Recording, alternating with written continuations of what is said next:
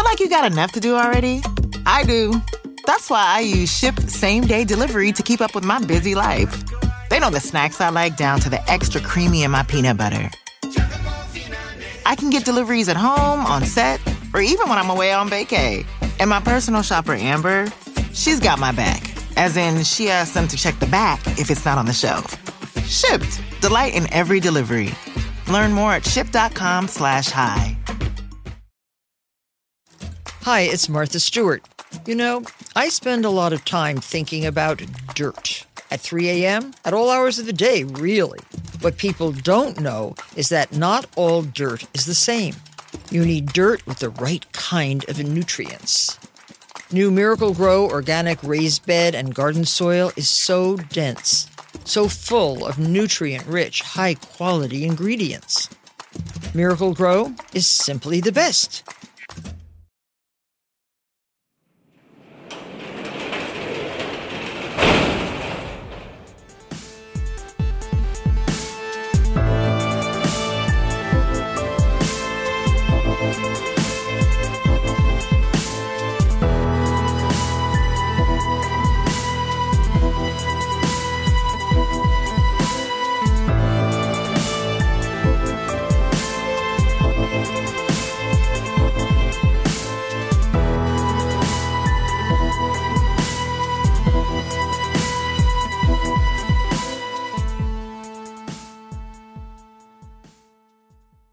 Welcome to True Crime Garage. Wherever you are, whatever you're doing, thanks for listening. I'm your host, Nick, and with me, as always, is a man that is very proud to know a lot of fathers. Here is the captain. This year at CrimeCon, I got a trophy for the best dad bod. Problem is, I don't have any children. It's good to be seen and good to see you. Thanks for listening. Thanks for telling a friend.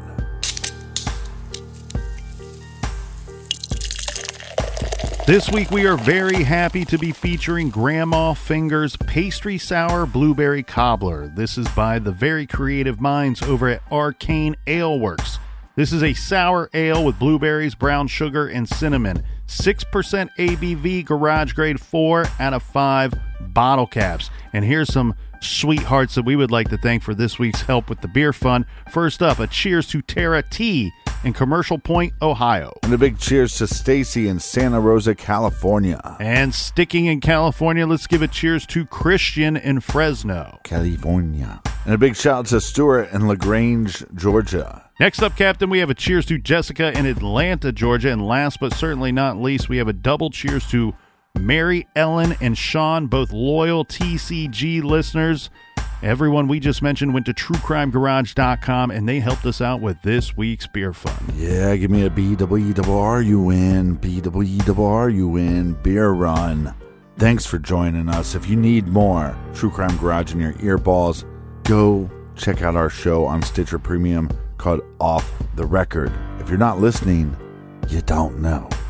And that's enough of the business. All right, everybody, gather around, grab a chair, grab a beer. Let's talk some true crime.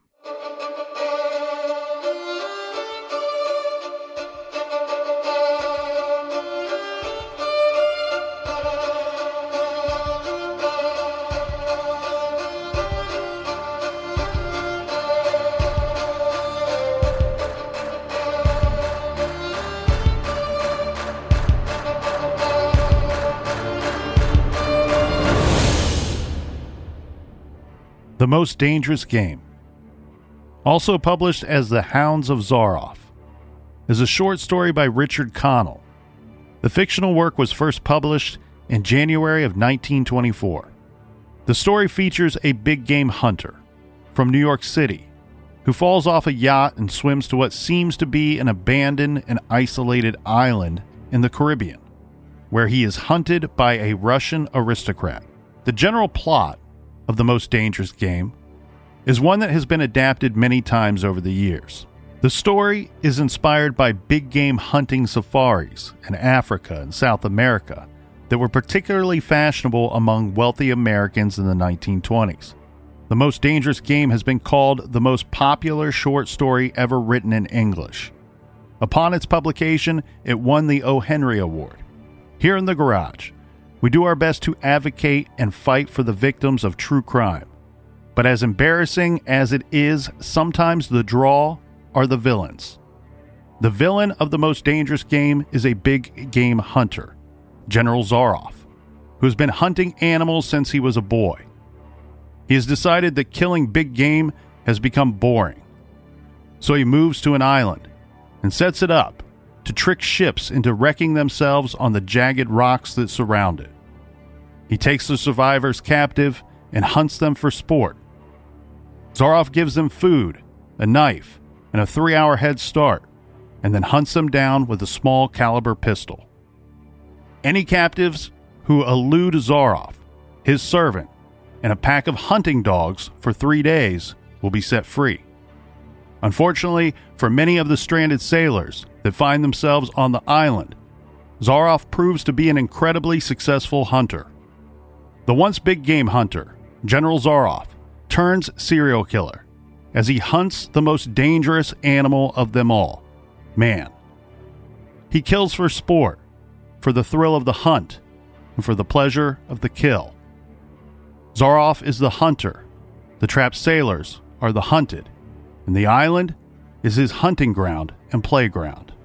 Many of our listeners will think of the Zodiac Killer when they hear the title The Most Dangerous Game, because of the possible reference in ciphers that the Zodiac Killer sent to newspapers in the San Francisco Bay Area. When decoded by husband and wife Donald and Betty Hardin, we learned that the monster calling himself the Zodiac said, quote, "I like killing people because it is so much fun. It is more fun than killing wild game in the forest because man is the most dangerous animal of all. To kill something gives me the most thrilling experience." And in the 2007 film Zodiac, the film version of The Most Dangerous Game is mentioned a number of times. In this week's case, the story of the hunter killing men on an island is even more relevant. But really, anytime we are discussing humans hunting humans, it is relevant, especially when discussing organized and methodical serial killers, because that is what they do. Essentially, they hunt. The majority of these types are obsessed with sexual violence. Legendary FBI profiler Roy Hazelwood called these types the Great White Sharks. In his book Dark Dreams, he goes through all the theories about what goes into the creation of a sexual criminal and organized sexual and hate-motivated serial killers. In the end, he reminds us that the most obvious and the most frightening explanation of all is that some offenders commit sexual violent crimes simply because they want to.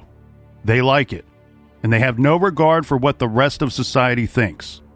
John Douglas, maybe the most famous FBI profiler of all, wrote in his 1995 book Mindhunter, "Serial killers play a most dangerous game. The more we understand the way they play, the more we can stack the odds against them."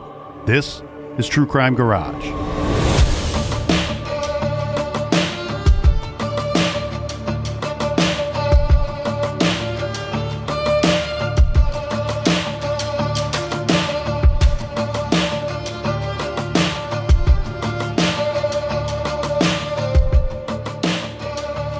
No one knows for sure when it all started, it being young women going missing in and around Anchorage, Alaska.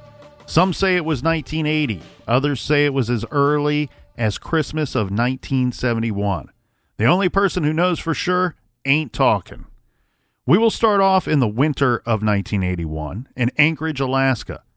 Us in the lower 48, when we think of Alaska, we think of the cold and the snow. The average temperature in Alaska in December is between 13 and 25 degrees. The population of the city of Anchorage at the end of 1981 would be right around 175,000 people.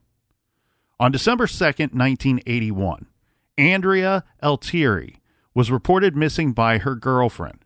She told police at the time of filing the report that Andrea worked as an exotic dancer in downtown Anchorage, and she was last seen going to meet an unknown male for a photo shoot. Andrea never returned home. She was last seen taking a checker cab to the Boniface Mall around 11 p.m. This is in Anchorage, Alaska. According to our friends over at the Charlie Project, Andrea Altieri was also known by her stage name Enchantment and by a nickname Fish. The young woman is described as a white female, adult with a medium complexion, 24 years of age. She was reported as being 5 foot 5 inches tall and 120 pounds. Miss Altieri had medium to long brown hair that she wore straightened and had brown eyes. She was last seen wearing a black leather jacket, red sweater, blue jeans, brown cowboy boots, and may have been carrying a small flowered makeup bag and a black zipper purse. Andrea was also reported to have been wearing some very distinctive items. And anytime, Captain, that we're talking about a missing person, we've always said this: if you can't find the person, you hope to at least find some of the items that they had on their person when they went missing. And it helps to have distinctive, specific items. We've seen that in several cases that we've covered. Here, the distinctive items that are listed are a gold-colored ring with 1 pearl, a golden-colored ring with 2 pearls, an antique wedding band set with a rose-set top, and a custom-made golden necklace shaped like a salmon with a diamond set as the eye. The rumors I saw say that she was offered $300 for a photo shoot with this unknown male. So that's a lot of money. That's an attractive offer to someone to go out on this photo shoot. Be probably roughly around $3,000 in today's money. Yeah, that was nearly 40 years ago, so I don't know the translation here, if you would, about the money, but $300 is still a lot of coin today. Now, we have no one that says that they ever saw Andrea again, and we have her friends, we have her mother, and the Alaska State Troopers who have looked for Andrea for years. And of course, foul play is suspected in Altieri's case due to the circumstances involved. Now, we say we don't know when it really started, because it is anyone's guess. It could be when young women started to go missing. We have Megan Emmerich, Mary Thill, and Roxanne Eastland. These women range in age from 17 to 24. All 3 were reported missing between July 1973 and June of 1980. All were reported missing under similar circumstances. And they had all made some type of arrangement with an unknown male to meet for money. Some were offered money for a photo shoot, some for lunch, some for sex. Just like Andrea Altieri, they have never been seen again. So all these women go missing in the 70s and 80s, and we don't know if it's by the same person. We know all the women were propositioned with an opportunity. Do we know how these individuals were connecting with these women? Because obviously there wasn't the internet back then. My guess would be at their work, or however they were earning their money, would be where this opportunity came from in each of these circumstances. I can't say for certain. We're going off of somewhat vague details that are ranging from 40 to almost 50 years old. The other thing here, Captain, is when we talk about it, when it started, it also could be when bodies started to turn up. Now, there was a girl found on Christmas Day, 1971. This was 17-year-old Celia Van Zanten. And then there was the unidentifiable remains that were located in July of 1980. Workmen discovered skeletal remains in a shallow grave while working on some power lines. The body was very decomposed, indicating her death had occurred months earlier. Authorities hoped that maybe some of the items found with the remains would lead to an identification of this individual. These items were a brown leather hip-length jacket, a light-colored knitted sleeveless shirt, blue jeans, and red knee-high, high-heeled zip-up boots. A box of Salem matches were found in a pocket of her jacket, indicating this person may have been a smoker.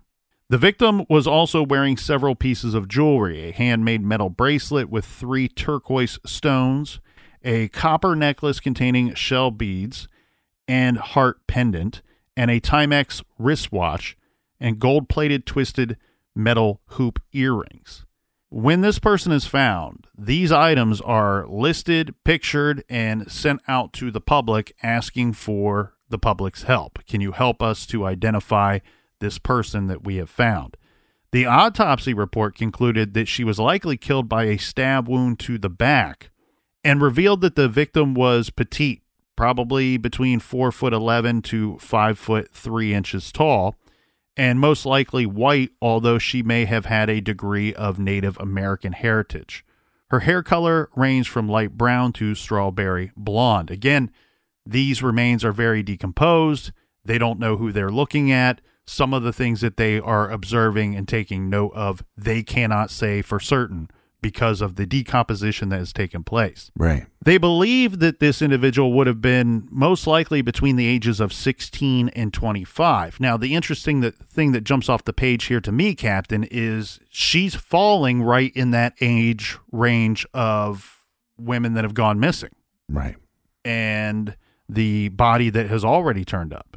Well, and just like you were saying, because of their ages, because of the manner in which they're found or not found, you can't rule out the possibility that they're all connected. So this person, whoever she may be, to this very day is yet to be properly identified. And she is known as Eklutna Annie. And this is simply because she was found near Eklutna Lake Road in Eklutna area of Anchorage, Alaska. The same month, in that same very area, and with this one, the authorities will have much more luck. There were additional remains found. There were remains found in a gravel pit, and they were listed as badly decomposed as well. She was later identified as Joanna Messina. 2 months later, 41-year-old Lisa Futrell was reported missing. Lisa was reported to last be seen leaving her job for a date. Lisa was a dancer at a club in Anchorage. Then in November of 1981, 23-year-old Sherry Morrow, also known as Sherry Graves and known as Georgia at the club where she danced at this busy show bar on 4th Avenue in Anchorage. We have these people going missing, and we have some bodies turning up.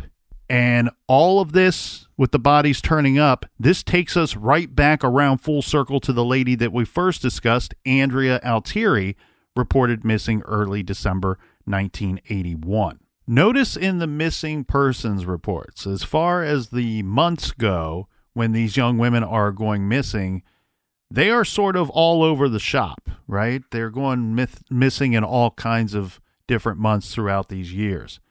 But it's no surprise that given the cold temperatures and the amount of snow in Alaska that we are finding bodies. When we are finding bodies, it is limited to the summer months, or at least the warmer months. Well, this story will really start to heat up in September of 1982. Remember Sherry Morrow that we just discussed? So this is when the body of exotic dancer Sherry Morrow was found near the Nick River by 2 off-duty police officers who were out moose hunting. I want to read this article because it really lays everything out nicely, especially when it comes to the thoughts of the investigators when Sherry Morrow's body was found. Now, the headline reads, "More Graves Sought After Dancer Found." And the article reads, Alaska State Troopers are expected to search for more graves on the Willow Scrub sandbars of the Nick River, where moose hunters discovered the body of a missing dancer earlier this month. But troopers and Anchorage police say they doubt the murder of 24-year-old Sherry Morrow is related to the disappearance of at least 3 other dancers from Anchorage since June of 1980.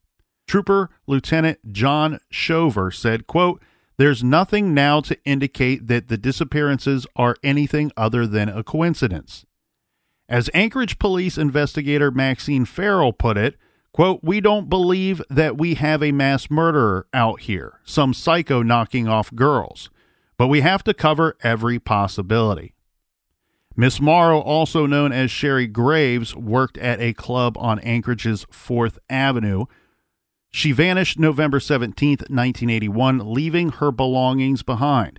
Her body was found September 12th in a shallow grave on a sandbar a mile below the bridge on the Palmer Alternate Highway. Quote, "We've got to keep those other girls in the back of our minds," said Trooper Homicide Investigator Lyle Hogsman. The moose hunter said he was checking the area around his campsite to see if I could stir something up before dark when he discovered Miss Morrow's body. The hunter, an off-duty officer, said at first he was unsure what he had found, but was suspicious because he had also found a boot and a jacket nearby.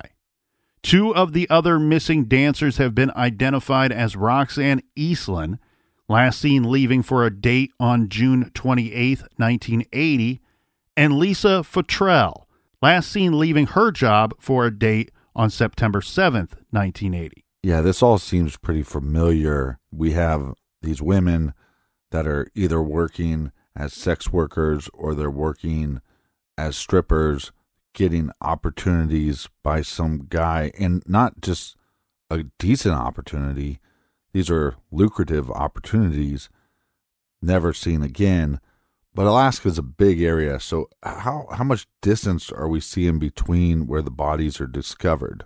I don't have the information right in front of me here, Captain. It's probably a good amount of distance. The difference is in a couple of the cases, there's not a lot of distance. They're found in the same area. I'm just wondering how close to like the Gilgo Beach. Well, in that situation, they were walking distance apart. I mean, Right. you walk down the street and you're finding another body. Doesn't seem familiar to like the Long Island serial killer murders. Well, that's just it. With all these serial cases, they usually seem very familiar. There's a lot of similarities that go into the procuring the victims and the disposal of victims and so forth and so on. And then when you get knee deep into it, then you start to really realize the complexity of each case and that there are some things that are very unique to each case, and that's what we're going to see here. What is not so obvious is that you can't just look at a situation and go, okay, well, we got a bunch of women that are missing, and wait, now we got a bunch of bodies that are turning up, and the missing are not the same as the bodies that are turning up, because unfortunately the bodies that are turning up are no longer missing.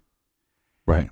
And you can't just look at that situation and go, well, we got a serial offender here. We got one guy that's, as the one officer put it in that article so bluntly, we don't think that we have some psycho running around knocking off girls. You have 3 different officers that were there looking for additional bodies. That's what's interesting. We found one body, Sherry Morrow's body, in this area. We're here not only looking for additional evidence in her homicide, they publicly state we're also here looking for other bodies. That is, of course, because we have the missing women that have still not been found. So in this case, I think it's weird because you have 3 officers stating, we don't think we're dealing with anything that's connected here. Mm-hmm. And I think what's going to back up those gut instincts that they're having when interviewed for this article in September of 1982 is that they don't find any other bodies in that immediate area. But what they are going to find is going to be related to the forensics.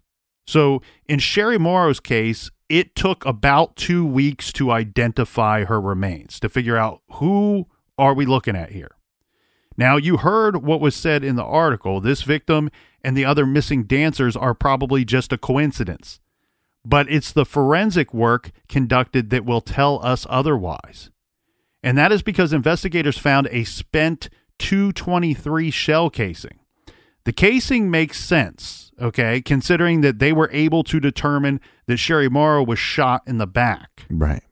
The strange thing with Sherry Morrow's case, she was shot in the back, but she didn't have any bullet holes in her clothing that was found on her body. Meaning she was shot naked and then her clothes were put back on her? Yes, of course, a strong suggestion that she was nude when killed, and then someone took the time to dress her before burying her in a shallow grave. So, of course, they would hope to find a shell casing, and they did. They found it near Sherry Morrow's body. But what makes this even more interesting, and of course, investigators are going to learn this fact after this article was printed, they find out that 2 years prior to that incident, 2 other women had been found in similar circumstances. The first was that Eklutna Annie, who's never been identified. The second was a topless dancer named Joanna Mosina. In the Eklutna Annie case, evidence showed that the body had been buried at one time, but had been unearthed by animals. So when she was discovered, she's above ground. But they have all this evidence that someone took the time to bury this victim. Joanna was the one that was found nearby Eklutna Annie in a gravel pit. So they found a .223 shell casing at one of these sites as well. So now things are starting to look a lot different. You have 2 bodies found near one another. One body is that of a dancer, and you have a .223 casing from one of the burials. Then 2 years later, you find the body of another dancer, Sherry Morrow, and find a .223 casing in the dirt alongside her body. So you might have a bunch of missing young women and bodies popping up, but now you have strong reason to believe that these 3, at least these 3 homicides, are connected.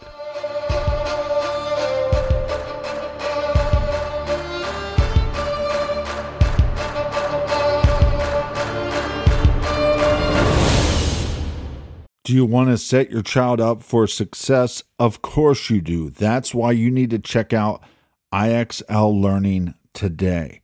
IXL Learning is an online learning program for kids covering math, language arts, science, and social studies. IXL is designed to help them really understand and master topics in a fun way. It's powered by advanced algorithms. IXL gives the right help to each kid, no matter the age or personality. There's one site for all kids in your home pre-K to 12th grade. Kids could use it at home on their computer or on an app on your phone or a tablet. No more grading those worksheets. IXL grades everything for you. 1 in 4 students in the U.S. are learning with IXL. IXL is used in 95 of the top 100 school districts in the U.S. I love recommending IXL Learning. Kids can learn at home or on the go. And all my friends and family that are using it absolutely love it because it's so easy to set up and so easy to use. And even the kids that I've recommended it to their parents have told me, hey, Captain, thank you. I was having problems in math and my parents couldn't help me, but IXL could. Do you want to get your kids back on track, or do you just want to get your kids ahead? Do so with IXL Learning. Make an impact on your child's learning. Get IXL now. And True Crime Garage listeners get an exclusive 20% off IXL membership when you sign up today at IXL.com/garage. Visit IXL.com/garage to get the most effective learning program out there at the best price. Check out IXL.com/garage today. The best part of spring cleaning takeaway is the post-clean clarity you get. It's kind of like when you find out that you've been paying a fortune for wireless. When Mint Mobile has phone plans for $15 a month when you purchase a 3-month plan. It's time to switch to Mint Mobile. All plans come with high-speed data and unlimited talk and text delivered on the nation's largest 5G network. Use your own phone with any Mint Mobile plan and bring your phone number along with all of your existing contacts. Ditch overpriced wireless with Mint Mobile's limited time deal and get 3 months of premium wireless service for $15 a month. Save a lot of money with Mint Mobile. Get their great mobile wireless service delivered on the nation's largest 5G network. That's premium service at a great price. To get this new customer offer and your new 3-month unlimited wireless plan for just $15 a month, go to mintmobile.com/TCG. That's mintmobile.com/TCG Cut your wireless bill to $15 a month at mintmobile.com/TCG. $45 upfront payment required, equivalent to $15 a month. New customers on first 3-month plan only. Speed slower above 40 gigabytes on unlimited plan. Additional taxes, fees, and restrictions apply. See Mint Mobile for details. Warmer, sunnier days are calling. Fuel up for them with Factor's no prep, no mess meals. Meet your wellness goals in time for summer thanks to the menu of chef-crafted meals with options like Calorie Smart, Protein Plus, and Keto. Factor's fresh, never frozen meals are dietitian approved and ready to eat in just 2 minutes. So no matter how busy you are, you'll always have time to enjoy nutritious, great tasting meals. With 35 different meals and more than 60 add-ons to choose from every week, you'll always have new flavors to explore. Crush your wellness goals this May with dietitian approved meals and ingredients that you can trust. Make your day delicious. From breakfast to dessert, stay fueled with easy, nutritious options. Treat yourself to restaurant-quality meals that feature premium ingredients like filet mignon, shrimp, and blackened salmon. I am new to Factor, and I have been loving every minute of it. I have a problem, and it's called lunch. Some days I need to pack a lunch, and some days I work from home. Whether I'm at home or whether I'm on the go, Factor is fueling my lunch from now on. Head to factormeals.com/truecrimegarage50 and use code truecrimegarage50 to get 50% off your first box, plus 20% off your next month. That's code truecrimegarage50 at factormeals.com/truecrimegarage50 to get 50% off your first box, plus 20% off your next month while your subscription is active.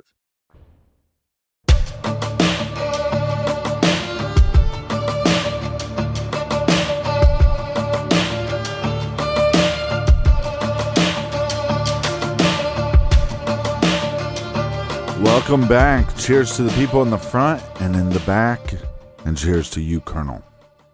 To the people in the back, get some seats up front. They were sold out. They were sold out. All right. We talked about now we have some things showing us that some of these cases are probably connected. So let's fast forward about a year. Okay. This is going to take us to September of 1983, when the body of 17-year-old Paula Goulding was found in a shallow grave on the bank of the Knik River. She, too, had been shot in the back. But again, they find no bullet holes on her clothing. So she, too, had been shot, and then someone dressed her before burying her in a shallow grave. Now, we know by reviewing the list of the missing and the bodies that have turned up that we likely have a higher body count than that of what has been recovered. But now a fourth victim is recovered, and the remains were left in a very similar manner as remains that were left at a previous body recovery site. So we're seeing a lot of connection between some of these victims. Yes, and then you still have several that are out there and that are missing. And as you pointed out earlier, Captain, this is a big area. There's lots of space to hide things should one want to. Well, and the weather doesn't cooperate with the discovery of the bodies either. If a girl is taken and she's murdered and then placed into the woods, and then you have weeks of snow and weeks of winter, that really hinders the investigation. Well, and in some of these cases, you feel like maybe there's a little luck involved for the investigators because the bodies weren't buried very deep. These are extremely shallow graves. Right. And animals are plentiful in this area and have unearthed at least one of the victims. And you wonder, had somebody gone to a more greater effort, then maybe these bodies may not have been ever recovered. Right. Now, let's get into some info. This is from another news article. This time, listen to how the general thoughts and suspicions of the case, how they have changed somewhat dramatically in the last year, And some of these officers and detectives that are quoted in this article are the same that were quoted in the previous one that we reviewed. This article is titled, 2 More Names May Be Added to List of Missing Bar Dancers. And it reads, homicide investigators are trying to determine whether 2 more names should be added to the growing list of bar dancers who have vanished from Anchorage since 1980. Frustrated police fear 6 women on the list may be dead. Their bodies hidden in the vast Anchorage expanses. They already know that a 7th woman is dead. While they say there may be more than one killer, investigators suspect that one man may have murdered them all. Quote, he's still here, says Maxine Farrell. She's an Anchorage police homicide investigator who's been tracking the missing women for at least 2 years. She goes on to say the publicity might have pushed him under a little, but he's here. They, the victims, they're going off with somebody they trust, she says. I believe he's in his late 30s, early 40s, probably clean cut and soft-spoken, to where the girls feel really safe with him. He may be affluent. If not, he pretends to be. These girls aren't stupid. He's got to be able to show he can pay. I don't think they just ran away. These girls are leaving behind things they would not normally leave. So far, at least 7 women, most in their 20s with light hair, most new in town, new to Anchorage, have disappeared under strikingly similar circumstances. An 8th woman whose body was found near Eklutna in 1980 is on the list, but little is known of her. The women often are transients, and when they turn up missing, nobody calls it in. This according to Ms. Farrell. Hunters in 1982 found one of the 7, that was the 23-year-old Sherry Morrow, buried on a sandbar near the Nick River. This is about 25 miles north of Anchorage. She was fully clothed and had been shot by a rifle, investigators said. Her shallow grave was located in an accessible area. A second partially decomposed body has yet to be identified, was unearthed nearby earlier this month. She, too, had been shot and appeared to have been dressed. Her grave was in a nearly inaccessible remote area. Police think she is one of the missing dancers, but are awaiting dental records from Hawaii to be sure. Ms. Farrell says records checks now indicate 2 more women may fit a profile compiled by police. They are Kathy Disher, age 23, who disappeared late last year, and Deline Frey, 20, who was reported missing in September, but may have vanished in March. Ms. Farrell goes on to say, they make me suspicious enough to take a closer look. Also missing are 6 other women. The first was reported missing in August of 1980, the most recent in April of 1983. Most are dancers at topless and bottomless clubs and bars, police say. One worked in a massage parlor. At least one had been arrested for prostitution, and others were known to the members of the Anchorage Police Vice Squad. Many of them had close contact with their families and friends before they dropped out of sight, she says. That's interesting to me, Captain, because what the officer is telling us there is that these women, as transient as they may be, right, they are keeping in contact with their loved ones, and loved ones have not heard from them. So something dramatically has changed in their lives to put them in a situation where either they're choosing not to contact loved ones or cannot contact loved ones. Well, and I was going to bring up the point because Alaska is one of the places people go so other people don't know where they're at. They go missing on their own. But like you said, what a great point. These people were, yes, they're in Alaska and they're working and they could disappear at any point that they want to. But the recent past, they were in constant contact with friends or family members. So it wasn't like they just went off and became Alexander Supertramp.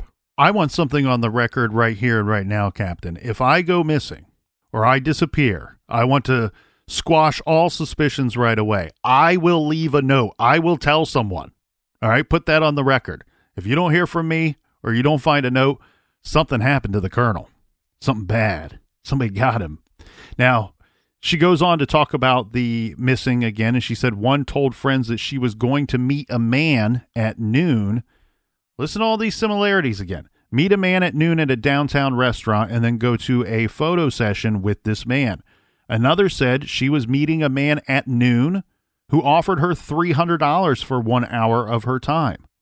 Police reports indicate a third woman told friends she was meeting a really neat guy at a restaurant around noon on the day that she went missing. Neat. Very neat. Another was going to a lunch date by cab, and one was meeting a man she said was a doctor.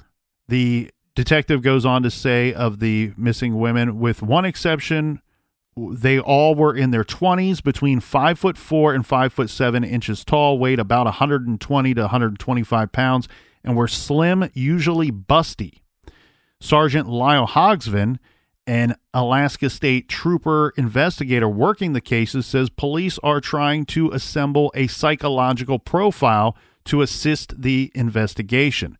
He says one man, possibly from the Anchorage area, may be responsible for the killing of two women whose bodies were found on the Nick River.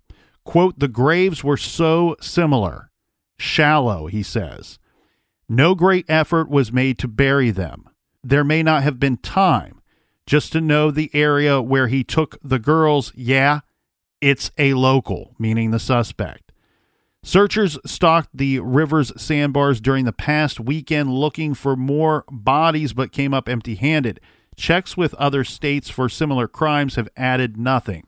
Meanwhile, troopers are compiling a list of names to feed into a computer in hopes of finding another thread. Quote, it's extremely frustrating. You think you've got things going, but then boom, you're back to square one, Hogsman says. If it is a mass killer, maybe he's on a mission or something. Maybe he's got a fetish he's got to do. But they are coming more frequently, meaning the bodies when he says they at the end of the article. Now, that article's a little long, and I apologize for that, but there's a lot of interesting things in there. And to me, this is something that I've believed for years and had several discussions with others about, specifically some detectives who hold profilers and FBI agents in very high regard and sometimes higher than they hold themselves. And I've always kind of thought, like, yeah, there are people that go to school that are educated, that are trained in the ways of criminal profiling. Right.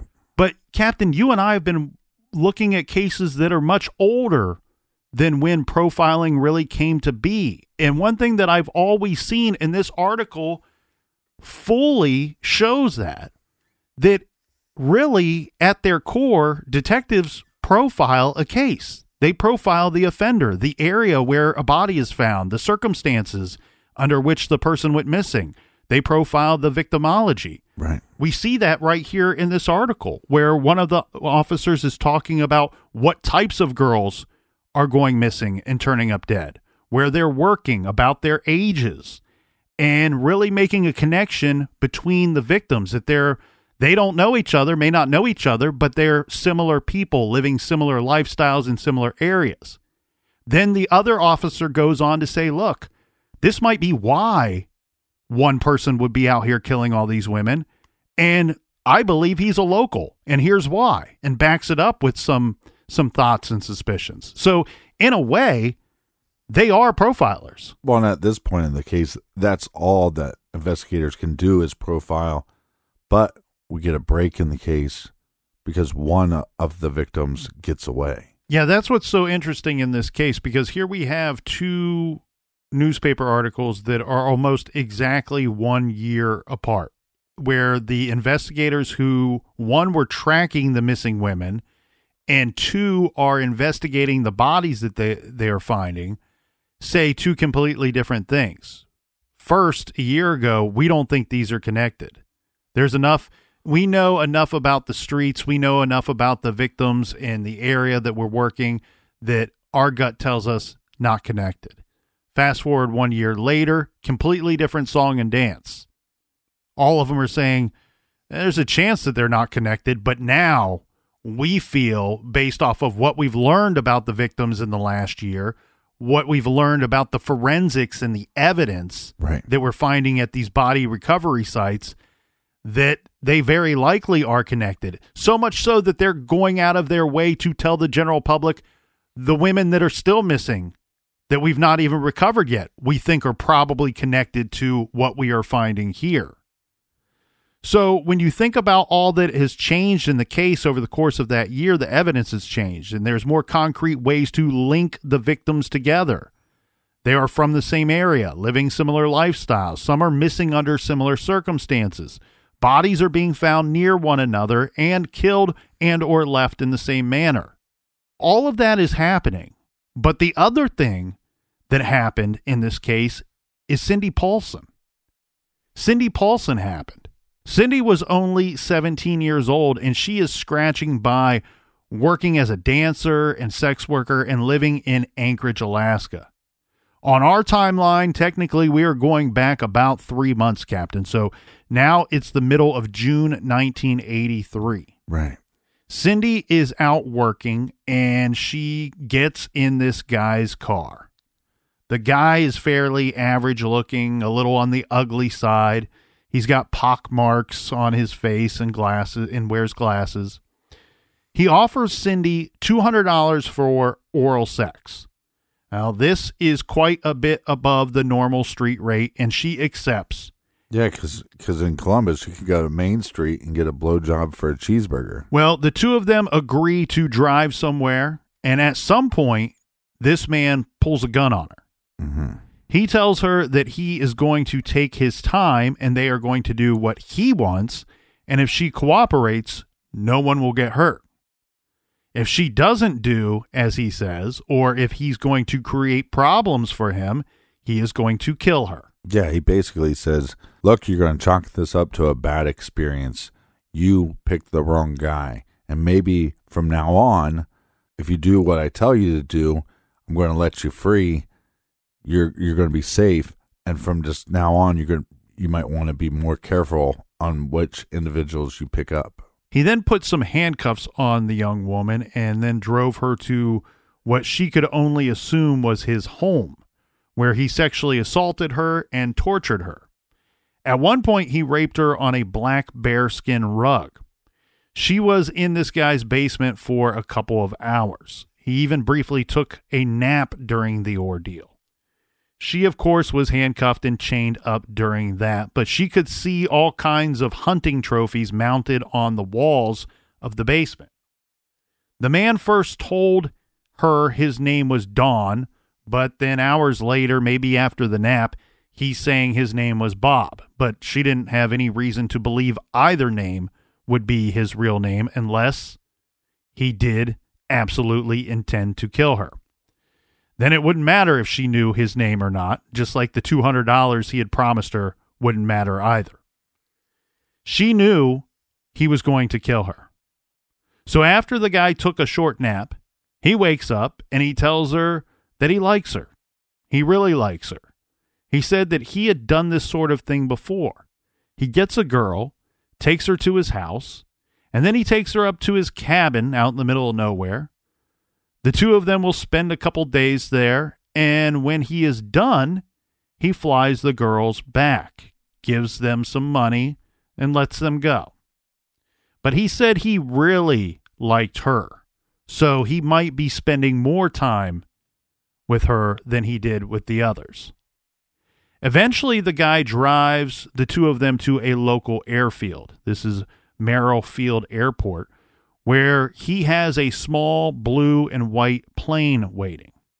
The man parked the car and got out and told the still handcuffed Cindy, "You're not to move or else, because if you start moving and making a bunch of noise, well, then you are going to get me very angry. And when I get angry, I shoot girls. So she better not upset him." After he left the car to load the plane, Cindy Paulson threw her body into the driver's seat and opened the door. She doesn't have any shoes on. Her hands are cuffed, but she sprinted to the nearest road that she could find. The man turned around and saw her running. Now, keep in mind, this is in the middle of the night. Mm-hmm. Well, early in the morning. It's still very dark out. The man goes running after her with his gun. She runs out onto 5th Avenue at about 5 a.m. in the morning. She's beat up and handcuffed. Thank God there was someone out on the road, a trucker driving his big rig. And thank God, again, this guy stopped to help Cindy. She jumps in the truck and the two speed off. Now, the guy chasing after Cindy got so close to the truck, close enough that the Good Samaritan driver could see that she was being chased by a man with a gun. Right. Not just a man. This man was armed and looked like he was ready to use it. Once in the truck, they're driving off. Cindy asks the driver to take her to a motel where her boyfriend was staying.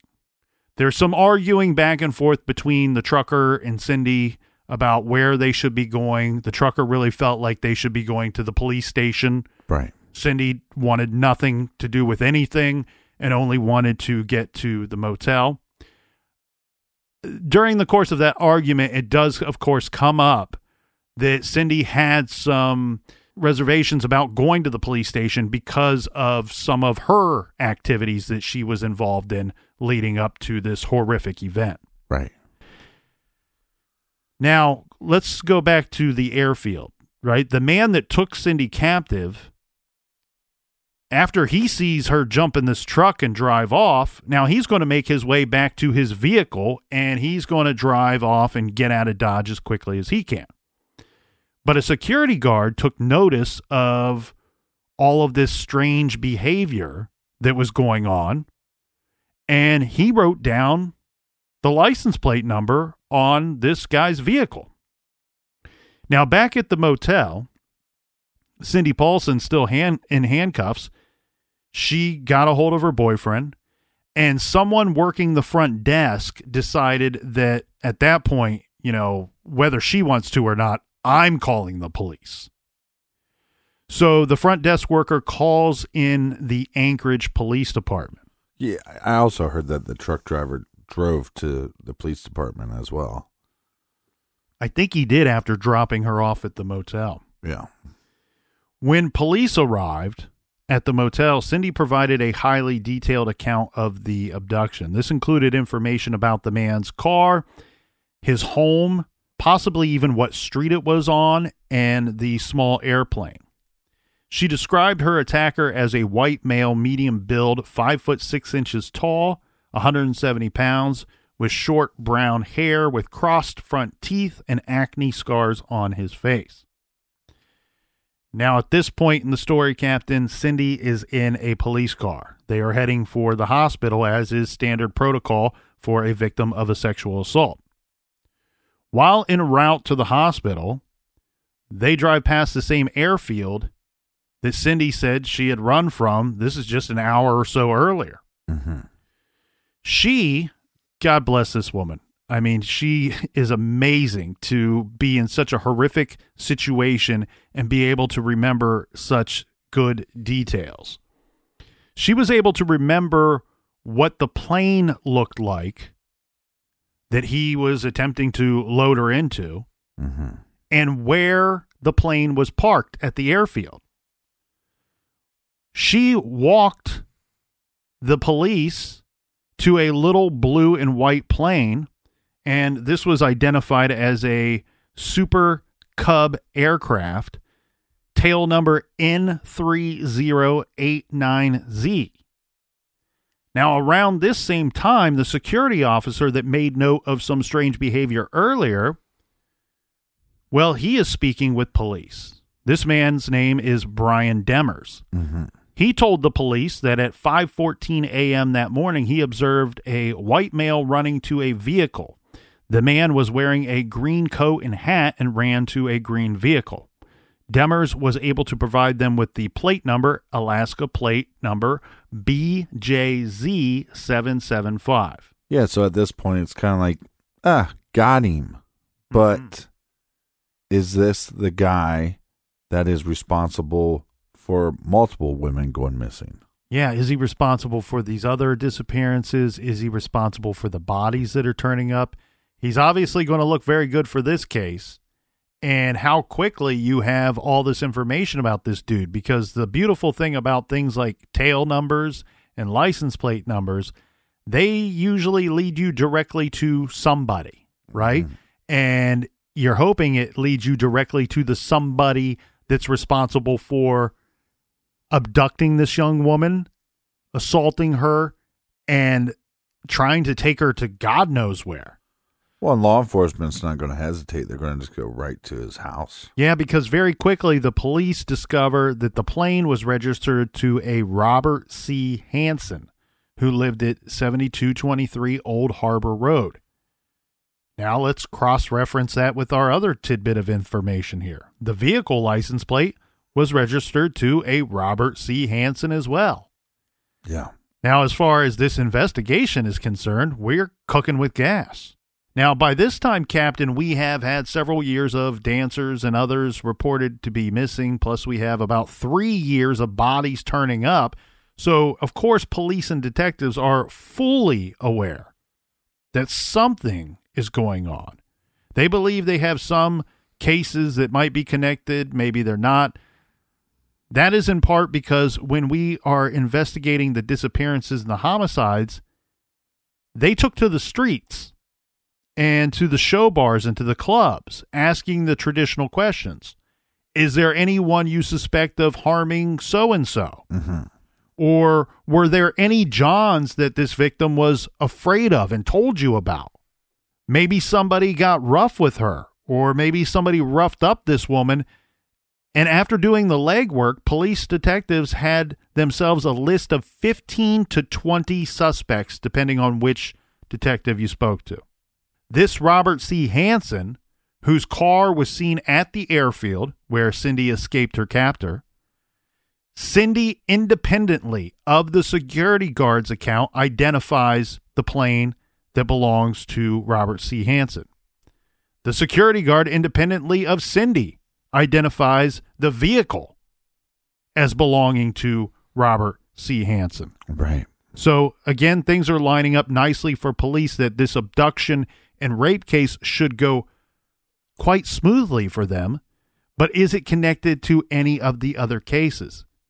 That's the big question mark, because Robert C. Hansen was not a name that the responding officers, and more importantly, Detective Flothy, who would catch the case, none of them are familiar with this name, and the name Robert Hansen certainly didn't appear on any current suspect list. And on top of that, when law enforcement goes to talk to Hansen, he denies knowing Cindy at all.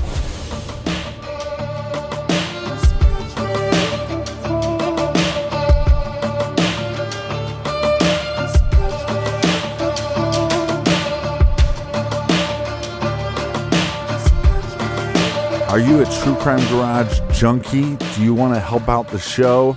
Go to iTunes and leave a 5-star review.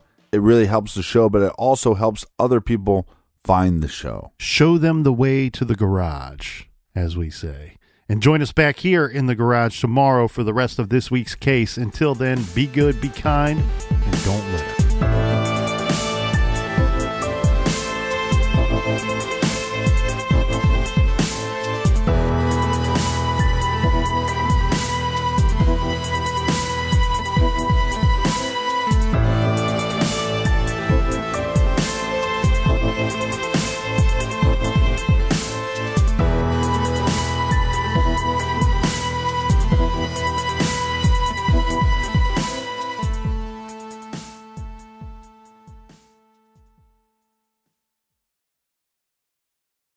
They say plants like music. Yeah, no, like really, they respond to the vibrations of it, which means that this playlist you're listening to, the plants are too. You know what else plants like? Organic soil from Miracle-Gro. It's made with all the best stuff like wood fiber and compost. Plus, it's OMRI certified organic, which officially means it's made with superior ingredients. And when you give your plants the stuff that makes them happy, they won't judge you on your iffy playlist. Hear that, plants? So go ahead and give them Miracle-Gro.